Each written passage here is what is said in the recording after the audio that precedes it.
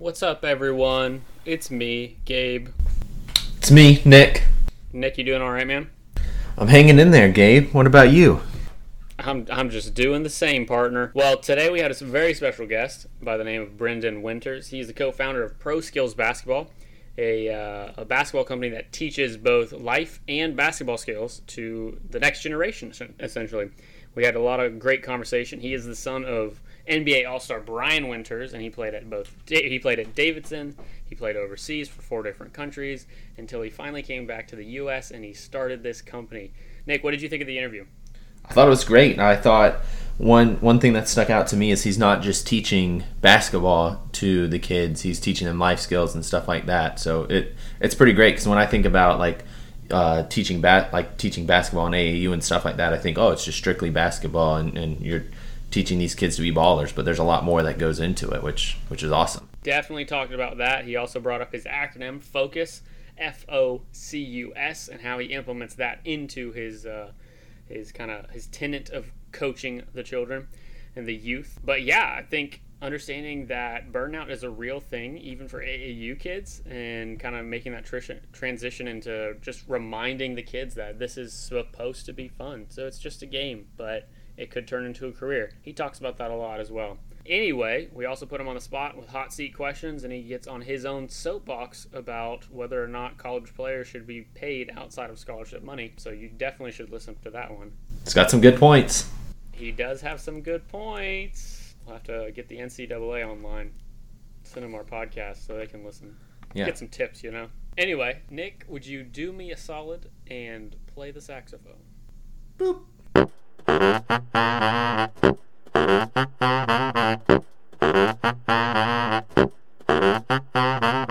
Ever heard of a cardboard box seat? It's kind of like an armchair quarterback. It's a word we made up, and we think it fits our views of basketball pretty well. Our made-up phrase means that we think and act like a manager of a team, or even the commissioner some days. But we don't exactly have the bank account to follow up on our team-owning aspirations. We've got ideas and opinions about the league that change when we come up with new ones, and we may have some funny jokes. The important thing is we love basketball, but we also realize there are plenty of important people who make what you see on the court run smoothly. There are a lot of people who work behind the scenes to make the league the best it can be. And we like to showcase them because they don't always get the credit they deserve. If you're looking for great interviews and bad jokes, you've come to the right place. So come watch with us from our cardboard box seats.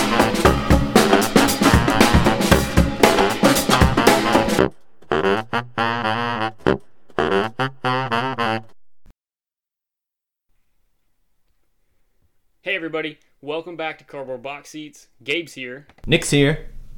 And today we have a very special guest by the name of Brendan Winters. Go ahead and give our listeners a scenic route of your career thus far. Yeah, well, let's see. I mean, I guess I can start way back, but my dad was an NBA player and a coach, so I was born at the tail end of his career playing for the Milwaukee Bucks. So I was born in Milwaukee, and then he got into coaching pretty quickly. And at the beginning of his career, he had a decent amount of stability. He was assisting with Lenny Wilkens, so Lenny wasn't getting fired very much. But so we, a good amount of stability in my younger years. And then after he left Lenny Wilkens, he kind of bounced around a little bit. He became the first head coach of the Vancouver Grizzlies, and then it was kind of anywhere from 1 to 3 or 4 year stints here and there. So I say all that to say I bounced around all over the U.S. I guess I should say North America, because I did live in Vancouver for 2 years while he was coaching the Grizzlies. But I claimed Denver, Colorado as my home. I went to 4 years of high school there. Won a state championship my senior year. We had a pretty good team, myself and my best friend to this day. He was a Division I player, but although I don't think I was a Division I player in high school, I was more of like a D3, D2 guy, probably D3 if you really want to be truthful about it. Just, I had the academics and things, and that's who I was getting recruited by. So, and Denver's not a hotbed for boys basketball. I mean, you can probably count on one hand the number of legendary players coming out of there, like Chauncey Billups and some other ones, but. So I needed a year of prep school. I was young. I was skinny. I was really skinny. I was skilled, but I was really skinny. I was about 175 pounds, 6'4". But after I graduated and I was headed to prep school, I turned 18 and bang, I put on 20 pounds. So got to prep school and kind of things clicked for me. That and I got a lot more exposure at prep school. We had coaches in our open gyms every day. I played at Worcester Academy for Mo Casera, and the assistant was Jamie Sullivan. But Craig Smith and Jarrett Jack were a couple of my teammates, both NBA players. So we had a bunch of coaches come in. I was honestly the 8th guy on the team. I was the 3rd guy off the bench. It wasn't a whole lot of fun, but I got after it in practice every day and competed with those guys, got a lot better. I committed to play at Davidson because they were the first ones who started recruiting me. They actually started recruiting me when I was in Denver, and it was really just because of my dad. My dad's a New York guy. Bob McKillop's a New York guy, so they knew each other. So my dad had called him up and sent him my stuff, and they liked what they saw, but it was too late. So he's the one that suggested I go to prep school. So I went. I ended up committing to Davidson, played for Coach McKillop for 4 years, had a great experience. We had good teams. He put a lot of faith in me. I became the best player on the team pretty quickly, had a good career there. Went overseas after that for 5 years. I had a brief stint. I had a brief kind of chance to get drafted, a brief stint in the summer leagues, but then just went overseas. Did that for 5 years, got a little bit worn out, my body, I think psychologically as well, or just mentally, and called it a day. And I had started Pro Skills while I was over there as a summer camp, and myself and my co-founder decided we had enough and had a little bit of money saved up, so decided to give it a shot full time, and I've been doing that the last 10 years. Growing up with your dad being a player and a coach, did you ever feel pressured to play basketball? I know you said you did play, but did you ever feel like pressured to play that, or did you feel like you could play any other sport too? I did feel pressure. It wasn't because my dad put it on me. Actually, he was kind of the anti-pressure guy. I mean, he always let me know, like, if I don't want to play basketball, I don't have to play. He kind of knew that I had some big shoes to kind of fill in, and he was a 2-time NBA All-Star, so a lot of people knew him. He's kind of a New York legend, so knew I'd have some pressure on me, and he never wanted me to feel that. So he never forced it. But nevertheless, I did feel some pressure. But growing up, I did play other sports. I mean, I did soccer, baseball. One of the best things I actually did is at prep school, they made you do either like 2 sports or like a sport and 2 clubs or something like that. Like you had to take some sort of combination of kind of extracurriculars. So I ended up doing track and running the 400, and that really, really made me a lot stronger, a lot more athletic, and just I think really helped me on the basketball court. And that was when I was at post grad, so I was 18 years old and committed to go play Division I college basketball, and I'm running around the track in basketball shorts, kind of looking like an idiot. But I did it, and it was really good for me. Yeah, I mean, and this is like the when I guess early 2000s, and so like I had the basketball shorts, that were like right past my knees, big and baggy, like, and it's just like I looked like such an idiot, I think, looking back on it. I've seen some pictures, but yeah, it was great. So you said you kind of moved around a lot being a coach's son. What was that like, kind of bouncing around, and then even being around different teams and different players? Was that pretty cool, being able to see, I mean, all-star players when you're going with your dad to work? I mean, that was great, man. I still have a lot of memories of that. I mean, I think I can't even remember how many cities we lived in. I think it was 8. I was born in Milwaukee. Don't remember that. We lived there for 2 years. He retired, and then we moved to Princeton, New Jersey, and he was assistant with Pete Carril for 2 years, and that's kind of where my memories first. Like, I have memories of building forts out of like Pete Carril's couch cushions. My brothers and sisters and my dad would just bring us over, and we'd like wreak havoc at his house, and he hated it, I guess. I didn't know it at the time, but so we were there 2 years. Then my dad got hired in Cleveland with Lenny Wilkins, and for anyone watching the Michael Jordan documentary, it was during the times when Michael was hitting all those shots, like the Craig Elo shot. That was while my dad was there. So that's really when I think most of my memories started. I think I remember going to the Cleveland practice facility, and I mean, it was at their arena, it was at the Coliseum, but they had a gym up top, and I used to go watch practice, and I remember Larry Nance and Mark Price and all those guys. It was really cool to be around that. Then we went to Atlanta. Dominique Wilkins was there, Mookie Blaylock, a bunch of guys like that. Then he became the first head coach of the Vancouver Grizzlies, so moved to Vancouver, and they were horrendous, but it was fun because it was a new team and nice facilities and all that sort of stuff. Bryant Big Country Reeves and Sharif Abdur-Rahim and Greg Anthony and a bunch of those guys, Byron Scott. So then got fired after a year and a half. We went to Denver, Colorado. He was in Denver for a year. Another bad team. They got fired. Then he went to Golden State, and that was. I have really, really fond memories of when he was in Golden State because they were bad there too. But that's when my dad drafted Gilbert Arenas. They were on that team, and my dad became the interim head coach and eventually was starting Gilbert. And I believe Gilbert kind of credits my dad as kind of really giving him the shot. But I was 17 years old. Gilbert was 19, I think. So he was just really cool to be around. Super nice and just down to earth. So and then he was a WNBA coach. He was coach of the Fever while I was at Davidson for a little while. I went up after my Davidson year. I think it was after my sophomore year. I went up there and I scrimmaged them. I was kind of on that scout team where they bring in a bunch of guys and we played. So I was playing against Tamika Catchings and some of them, and those ladies can really, really go. So yeah, it was great. I mean, so many different experiences, so many players, and I got to be around a ton of good coaches. I mean, at the time, I didn't care about the coaches. I really just cared about the players. But looking back on it now, I mean, the coaches was awesome too. Now, if your dad wasn't an NBA All-Star, I'd think you were trying to break the name dropping record, because that was quite something. It's fun, right? I love talking about all those guys, man. It's all the guys from the '90s and the early 2000s. It's fun.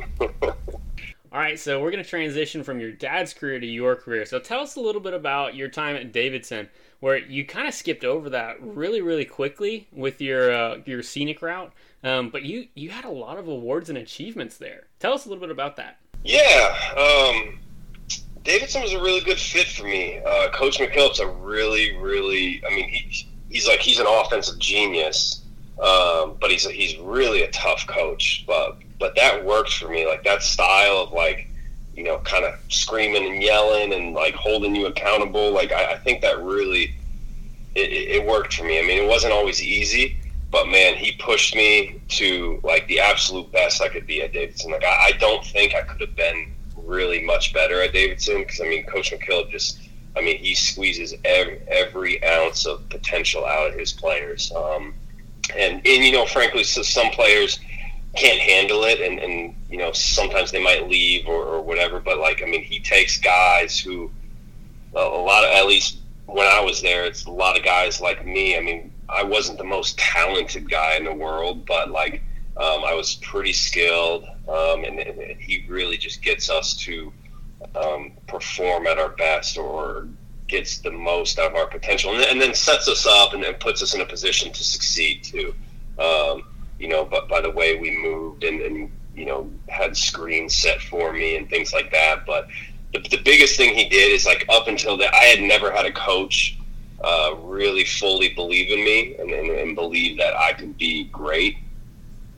Until Coach McKillop, and I'll never really forget it. I had a good freshman year. I was all freshman team, but I my first game we played at Duke at Cameron, and I think I played 4 minutes. I mean, I barely played, and then I think the next game was at Navy. And it's not like Navy's that great, but I played maybe 12 minutes. I mean, I felt like I should have been playing more, but I really didn't play all that much initially my first few games, and then. I think the starting shooting guard got hurt, and so then I was inserted into the lineup, and then the starting small forward got hurt. So then I took on an even bigger role, and had to score the ball and things like that. So my freshman year, I got a little bit lucky in how I got playing time, but I developed quite a bit. And then sophomore year was just kind of off to the races. I mean, I was a really hard worker. That was one thing. That was probably my best attribute, is I worked my butt off. And coach knew that. And so sophomore year, I remember he announced it pretty, like, a few games into the season, like, hey, this is Brendan's team. And, you know, as a sophomore, that was a big thing for me. I mean, that was like the vote of confidence. So, yeah, he was tough, but he was fair, and he pushed us. And at the end of the day, I mean, the biggest thing is he believed in me and gave me the confidence to go out there and kind of take over. So summer league's kind of changed quite a bit over the past couple years. What was your experience playing? What was your experience like playing in the summer league? To be honest with you, I hated it. I did not like it at all. Like, it was just a bunch of guys that thought they were just, you know, the best thing ever. You know, like, a bunch of them had like 2 or 3 phones, and like no one, like, I came from Davidson, and at Davidson, like, we were a team. We all hung out. We all went to parties together. We, you know, and then we got up and went to open gym the next day, you know, and got after. Like, we worked hard, we played hard, but we did it together. And those guys, even to this day, are like my brothers. And I guess I didn't know it at the time, or I didn't realize kind of how special that was, because once I got overseas, I talked to a bunch of other guys, and that was not their experience. But my first taste of that was going to summer league. It's like, I think you just deal with a bunch of young guys who are, you know, pretty much the best players at their schools, a lot of high major guys, but also like pretty unsure of themselves, and you know, dealing with egos, and I think deep down probably like a lack of confidence and insecurities and things like that. So it's just like, you know, it just wasn't fun. Like, and it kind of a funny thing is it's very, very weird. The guy I got along with best on my team, and we hung out. We, you know, it was in Vegas, so we, you know, gambled a little bit together, just hung out, and because we were both like low major, I guess mid major guys. But Jose Juan Barea, actually, great guy, very down to earth. You know, and I think we just connected over him coming from a small school, and I was coming from a small school, and everyone else was like, you know, Iowa State, and just like these big schools. And so we really bonded, and man, sure enough, that guy has had a great NBA career, which is super weird. But yeah, it was just, yeah, I just didn't like it. I just didn't like it, and it wasn't, you know, it just wasn't a good fit for me. I don't think so. Man, JJ Barea couldn't get you a spot on the Mavs? Hey, right. I haven't talked to him in forever, but yeah, it's funny the way things work out. But I'm glad out of everyone I met, man. I'm glad he was the guy it worked out for. He deserves it. That's awesome. So, how did the door open up for you playing overseas in France, Germany, Hungary, and Greece? Did I get all those countries right? That's where you played, right? Yep. That's all of them. Yeah, so actually the overseas thing was always kind of like a foregone conclusion, because I mean, once I got to Davidson, because Davidson has a long history of sending guys overseas. Like, obviously Davidson, at least especially when I was there, I mean, Steph came and changed a lot of stuff. But, you know, even now to this day, I mean, most of their guys like go overseas, and I mean, they haven't had an NBA guy since Steph. So although they are getting more talented players, it's still like they're going overseas. So and that was happening before I was there. Coach McKillop just is super connected overseas. He goes and speaks at coaches clinics. He loves to travel. I mean, he was doing like the overseas coaches tour, and Davidson was going overseas doing those summer trips before it became super popular over the last, like, you know, 10 years or so. And everyone does it now. But like, we went to Italy right before my senior year, and then he had gone, you know, years and years before that with the teams and stuff. So like, one of his best friends is Ettore Messina. So it was just kind of like, you knew if you went to Davidson and had a solid career, you would at least get something over there. And so I went there. I had a good career. I had a chance at the NBA. Did Portsmouth, did Vegas, all that. I got drafted in the D League at the time, but it was like, it's crap money. And after Vegas, I was like, nah, man, I'm good. I'm not going to play with those guys. I'll just go overseas. And so the other thing that helped was the point guard on my team. He came in the year I came in as a freshman. He came in he transferred in from Lafayette. But his name was Kenny Grant. His dad is a big-time overseas agent. His name's Kenny Grant Sr. So Kenny was my point guard for 3 years because he didn't play my first year. And so, again, it was just like it all just kind of added up to, like, I ended up signing with his dad. And then what happened, for me it was crazy. Like, I basically had a deal even before my senior year. I mean, I didn't sign anything, obviously, but they had basically verbally offered me something because my co-founder of Pro Skills, Logan Kosmalski, he transferred in from Baylor my freshman year, but he was a grade older than myself, so he graduated my junior year, and he signed with Kenny, and then he went to France his first year. And the film that he used to go over there like that to send them to showcase his game was against Duke, and he and I had I think he had 25, I had 24 that game. So the team saw him and also saw me, and we're like, hey, what about this guy? So basically, they had said they wanted me right from the jump. So they re-signed him the following year, and then offered me a contract, and I went over there, and I was like, yeah, sure, I want to go play with Logan. So went over to France and did my first year there with Logan. What made you decide you wanted to come back to the States after playing overseas? Yeah, so I mentioned, when I say I worked hard, I really, really put in a lot of hours, and it's something, it's not that I regret the hours. I just think I could have worked a lot smarter. I was brutal on my body, my knees. I had tendonitis ever since I was in high school, and I couldn't take time off. I wouldn't allow myself to, or the proper amount. I wouldn't, I should have done focus more on some strengthening stuff and some different things like that, or taking the necessary time off, but I never did. So it all kind of just added up once I got overseas.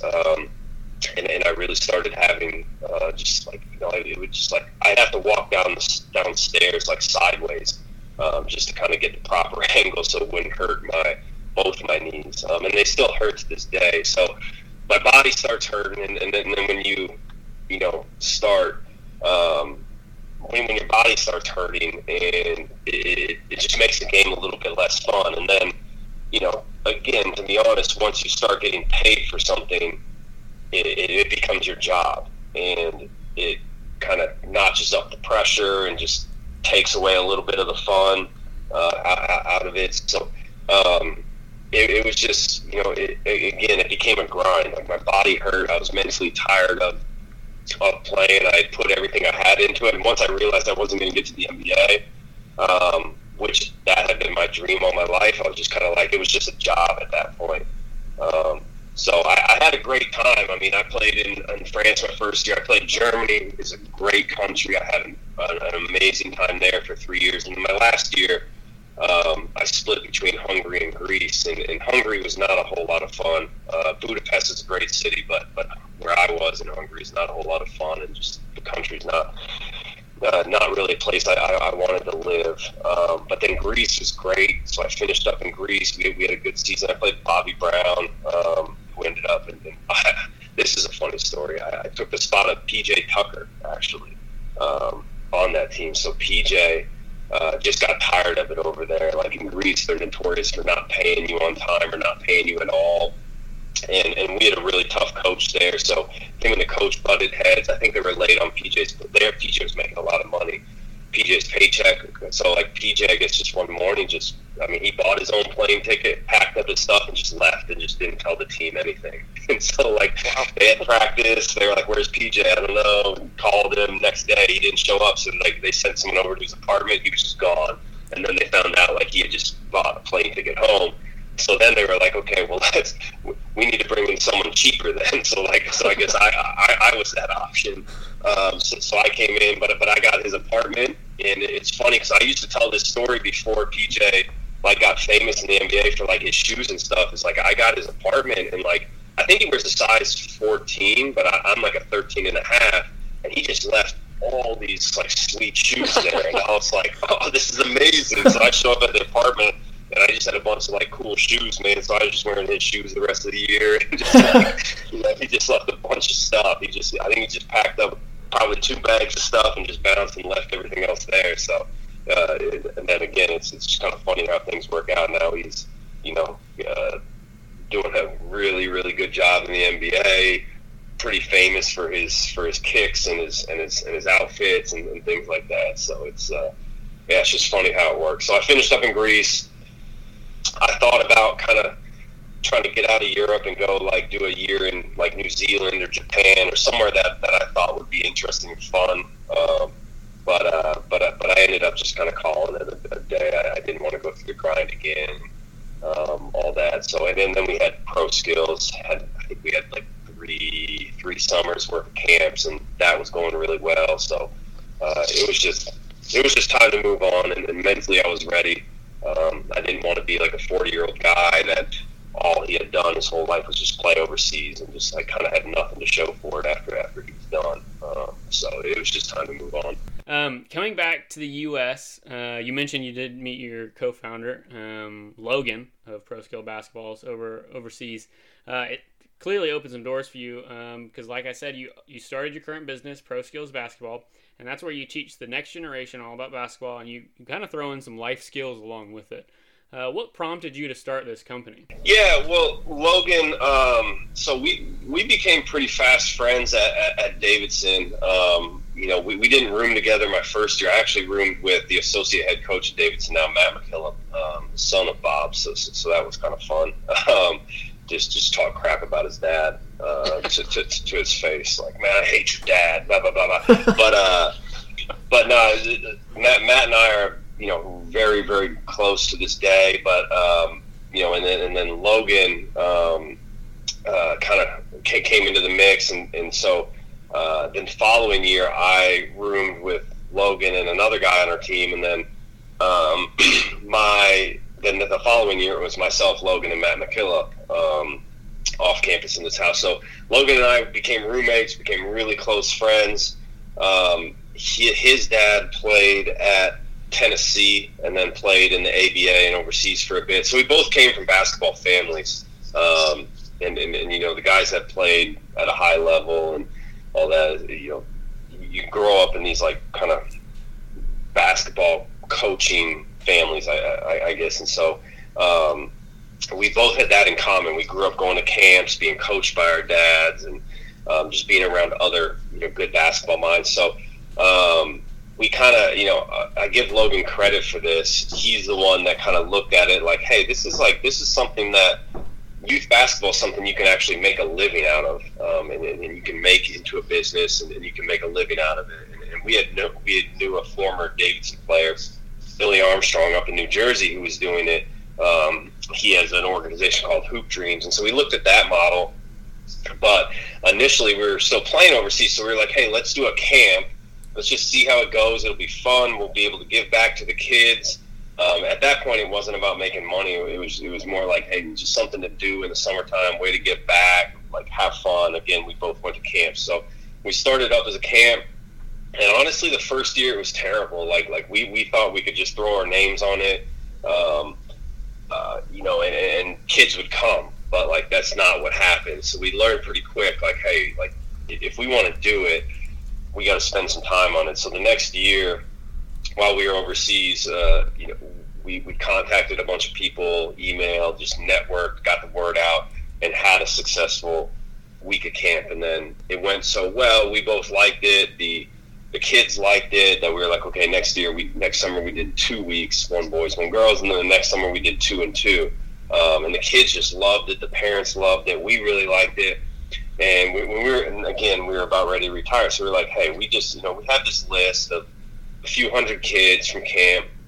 We should be able to kind of build a business around it. You know, like we should be able to get these kids to come a couple times a week, do some training, you know, come to some clinics, we'll do some camps. So it was all like, it was a whole like training business is what it was. And like, it wasn't about AAU teams. But we figured out pretty quick that the summer camp kid is not the same kid that's going to come, you know, on Wednesday nights for some group training or whatever. So the first 6 months were really hard when we were doing it. But what we just kind of kept with it, kept at it, and this group of parents, we had this group of 6th grade boys, like 20 of them that eventually, like, we were training twice a week, and they really, really enjoyed it. And this group of parents asked us to do AAU, and we were like, I mean, I guess, but we had heard about it and kind of, we had our own experience, but had heard kind of the bad parts about it over the last like 10 years while we were not playing in it. And so we just decided, you know, all right, we'll do AAU, but we're going to do it our way. We're going to hire experienced, knowledgeable, positive coaches, no fathers, no mothers.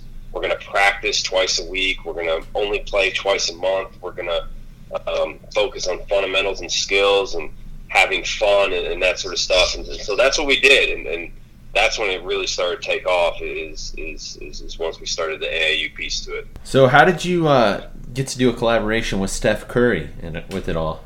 Yeah, so I mean, that just happened this year. So, you know, it took 10 years because, I mean, we started in 2009, and it wasn't until, I guess we had formed the partnership in 2019, kind of verbally agreed to it, but 2020 was kind of the first year we were going to be on the court with it. So, I mean, it took 10 years. Like, I mean, it's not like we were in constant conversations with Steph. I mean, he was busy doing his thing, and we were busy doing ours, and we were friendly with each other, and we knew each other, but it's not like we weren't like, I never played with him. Logan didn't play with him. He came in right after I graduated. So, of course, we knew each other, and we would see him once a year when he was back in town or whatever. You know, the goal was never like, oh, let's partner with Steph or let's, you know, whatever. Like we were with Under Armour before Steph was, you know, for instance. Like people think that that's where that came from, but like we were with them really early. And so, man, it was just, I think one of the problems in youth basketball is that people get so obsessed on like a certain outcome. Like they think, oh, I need to have like this, I want this kid to be an NBA player. I want to be on a shoe circuit or like whatever. Like they get so focused on that stuff that they miss like the important stuff that like we were just focused on the process. We were just like, all right, we need to get these kids better. They need to have fun. We need to teach them something else other than basketball or use basketball to teach them something that will help them off the court as well, because most of them are not going to play in college. You know, very few of them are, if any, are going to go on to play pro. Like basketball needs to be like a vehicle to teach these other things. So we were focused on that. I mean, it took 10 years, and like we were getting our heads beat in the first year, and then we would get a little bit better the next year, a little bit better, and eventually we started sending kids to college to go play. And we didn't get caught up in some of this, you know, the shenanigans that are out there in AAU basketball. And I mean, we had plenty of opportunities. Like we had, hey, I just want to bring this team over here. It's really good. I got the number 4 point guard and wherever, blah, blah, blah. But like, you know, like we're not going to pay anything, you know, and we were just like, we never went down any of those slippery slopes. Like we just stayed true to who we are, our process, and all that. And we just grinded at it. And like I said, it took 10 years. So anyway, basically, long story short, what happened is we started having some pretty good top teams. So like 16U, 17U teams, we started having success, sending kids to college. You know, we have over 100 kids playing in college or that have played in college now. We were winning. And so I got to know some of the Under Armour folks. When they had a spot open up on the Under Armour Association circuit, we started having conversations about, hey, like maybe PSB can be that spot, which they liked. But what I didn't know at the time was, I guess Steph had been looking to get into the AAU space. You know how a lot of these NBA guys have their own teams nowadays. You know, you got CP3 here in North Carolina. I mean, tons of players obviously have their own teams, and so Steph was interested in that, but he always wanted to do it the right way, and he didn't trust anyone to really do it for him. But then what happened is, like, so the Under Armour guys, and they said to us, well, hey, like, Steph's looking to do it. What about that? And we were like, oh, well, yeah, if he is, like, great. Like, of course we will. So I reached out to his the president of SC30, who also played at Davidson, a guy named Brian Barr. I said, hey, I heard Steph was interested in this. You guys were interested in this. Like, we are as well. Do you guys want to do something? And so we started talking. We had a couple phone calls with Steph, and basically just convinced him that and showed him that we've been doing it the right way for the past 10 years, and we would just continue to do it the way we're doing it. And so got him on board, and the girls piece was a big part for him. We were able to do both boys and girls side of Team Curry. So we got 3 girls, 3 boys at 15U, 16U, 17U. And so yeah, that's kind of the long and short of it. So professional basketball seems to become serious, quote unquote, at an increasingly younger and younger age. How do you remind your players that basketball is still supposed to be fun, and kind of just avoiding that burnout feeling that some players might have? Yeah, I mean, it's not easy. It really is not, because especially just there's a lot of youth coaches out there that they watch Mike Krzyzewski coach or Tom Izzo or something, and they think, oh, that's how you do it. You scream and yell at your players, and you berate the refs, and those guys are great coaches. And again, like Bob McKillop was similar. Like, he screams and he yells and he's tough on you, but like that same thing doesn't translate all the time at the youth level. And so, like, there's a lot of coaches out there that think that's how they should coach, and it's just it's not how it should be. And so what we did is, like, we were like, hey, look, we don't want to coach like that. We're not going to scream at our players.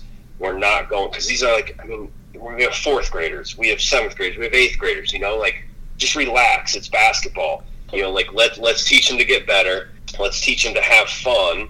And so what we ended up doing basically was we developed an acronym, FOCUS, that stood for our I guess, it's our core values, but it's like really the life lessons that we wanted to teach. It's fun, overcome, compete, unity, and sacrifice. But fun being our first one is, like, it needs to be fun. If it's not fun for these kids, they're going to get burnt out, they're going to get tired, and they're going to eventually quit. Or just at some point, they're going to eventually quit. It might not be that year, it might be later, but fun was always our first core value. Like, we've got to have fun. Coaches got to have fun. Kids got to have fun, because if you're not, it's not worth it. Life is just too short for that, and basketball is not serious enough. So tell us about your plan, and you kind of mentioned just now with the FOCUS acronym. Tell us about your plan in teaching these players the life skills that can be overlooked when training to play professionally. And you kind of mentioned it earlier when you were talking about, like, basketball as a vehicle. Kind of expound upon that. Yeah, so like I said, I mean, we understand that most of our players aren't going to go play in college. I mean, we've been fortunate enough to send a bunch to college and help them go. And some of them actually are now going on to play pro overseas. And, actually, I think we'll probably have our first NBA player in the next couple of years, a guy named Caleb Mills, who plays at Houston. He was a freshman this year, all freshman team, really good player from Asheville, North Carolina.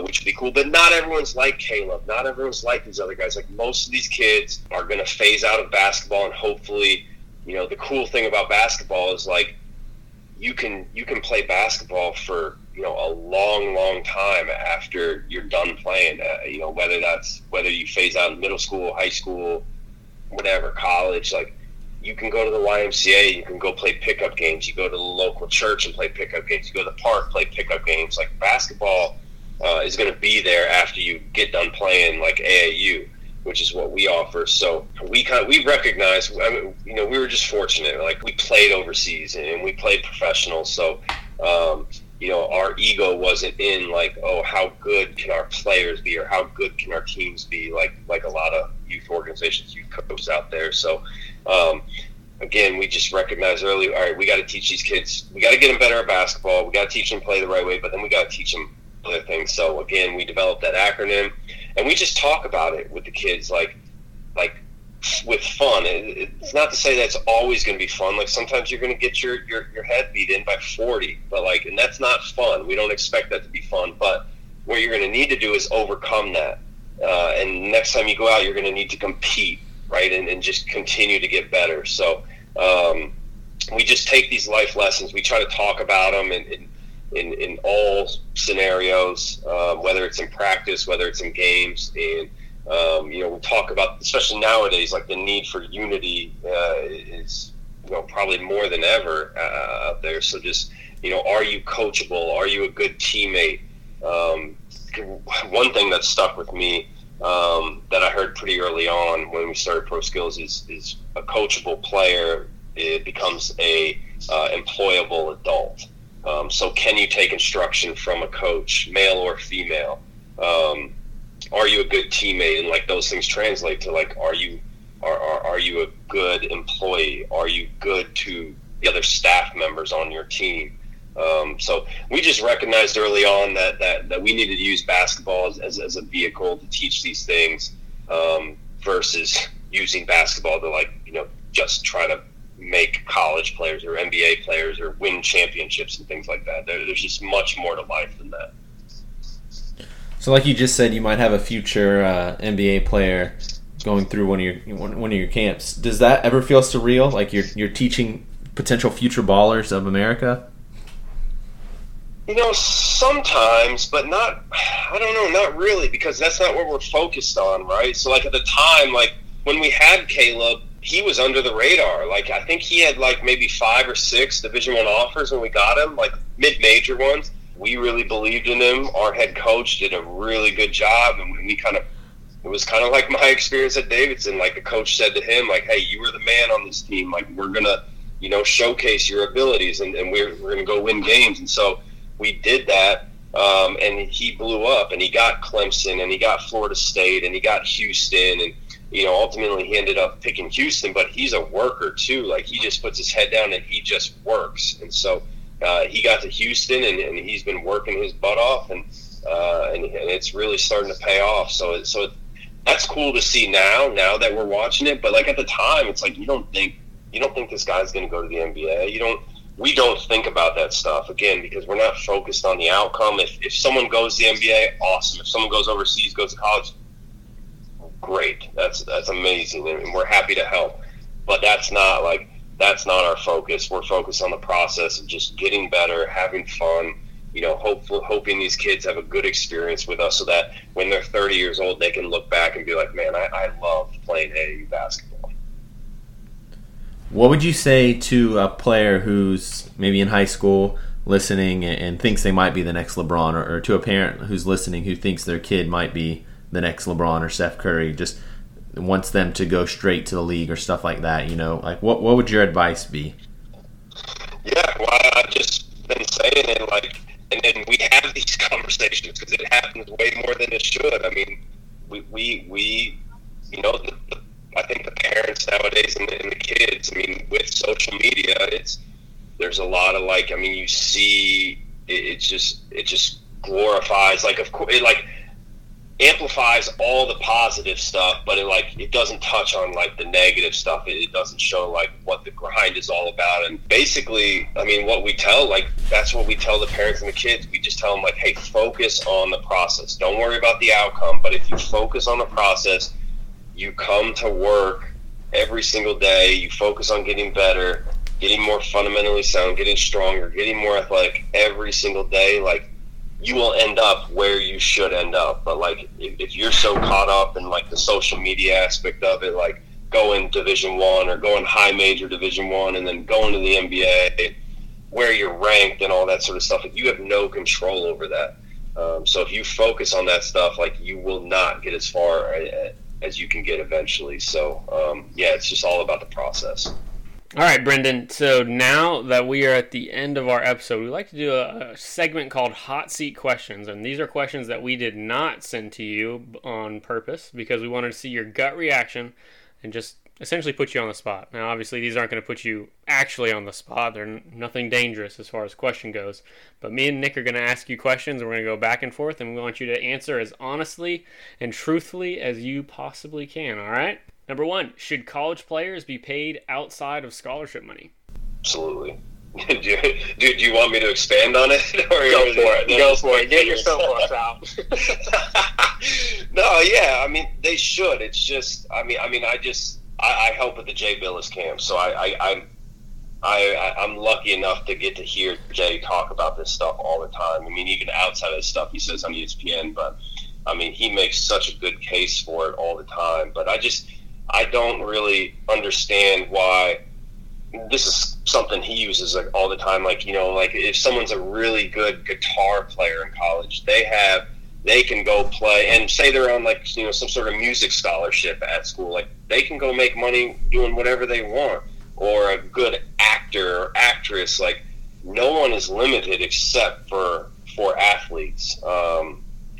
So and what people don't understand a lot who haven't played is college athletics, especially D1 athletics, and especially like big time D1 athletics, like the high major, like that. It is a full-time job. So yes, they are going to school for free, but it is a full-time job. And some of these guys, like I was lucky, like, if I needed money, I just go ask my parents, but a lot of these guys can't do that.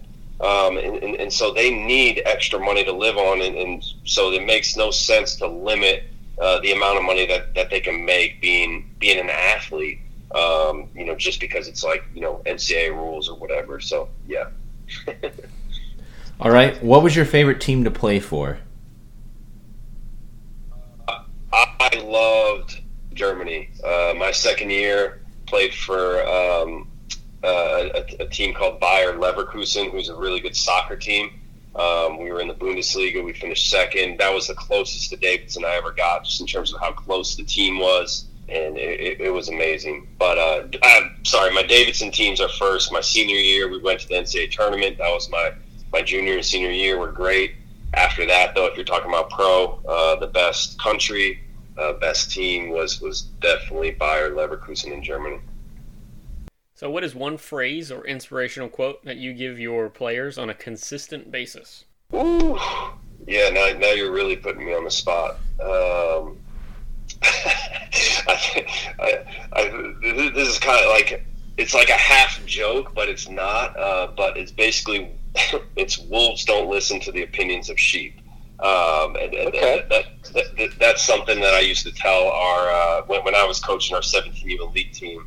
Like our best players, like a lot of them would get caught up in social media or what other people were saying, and I was basically trying to teach them the whole time to be leaders and not followers. So it's just kind of a funny way to get their attention.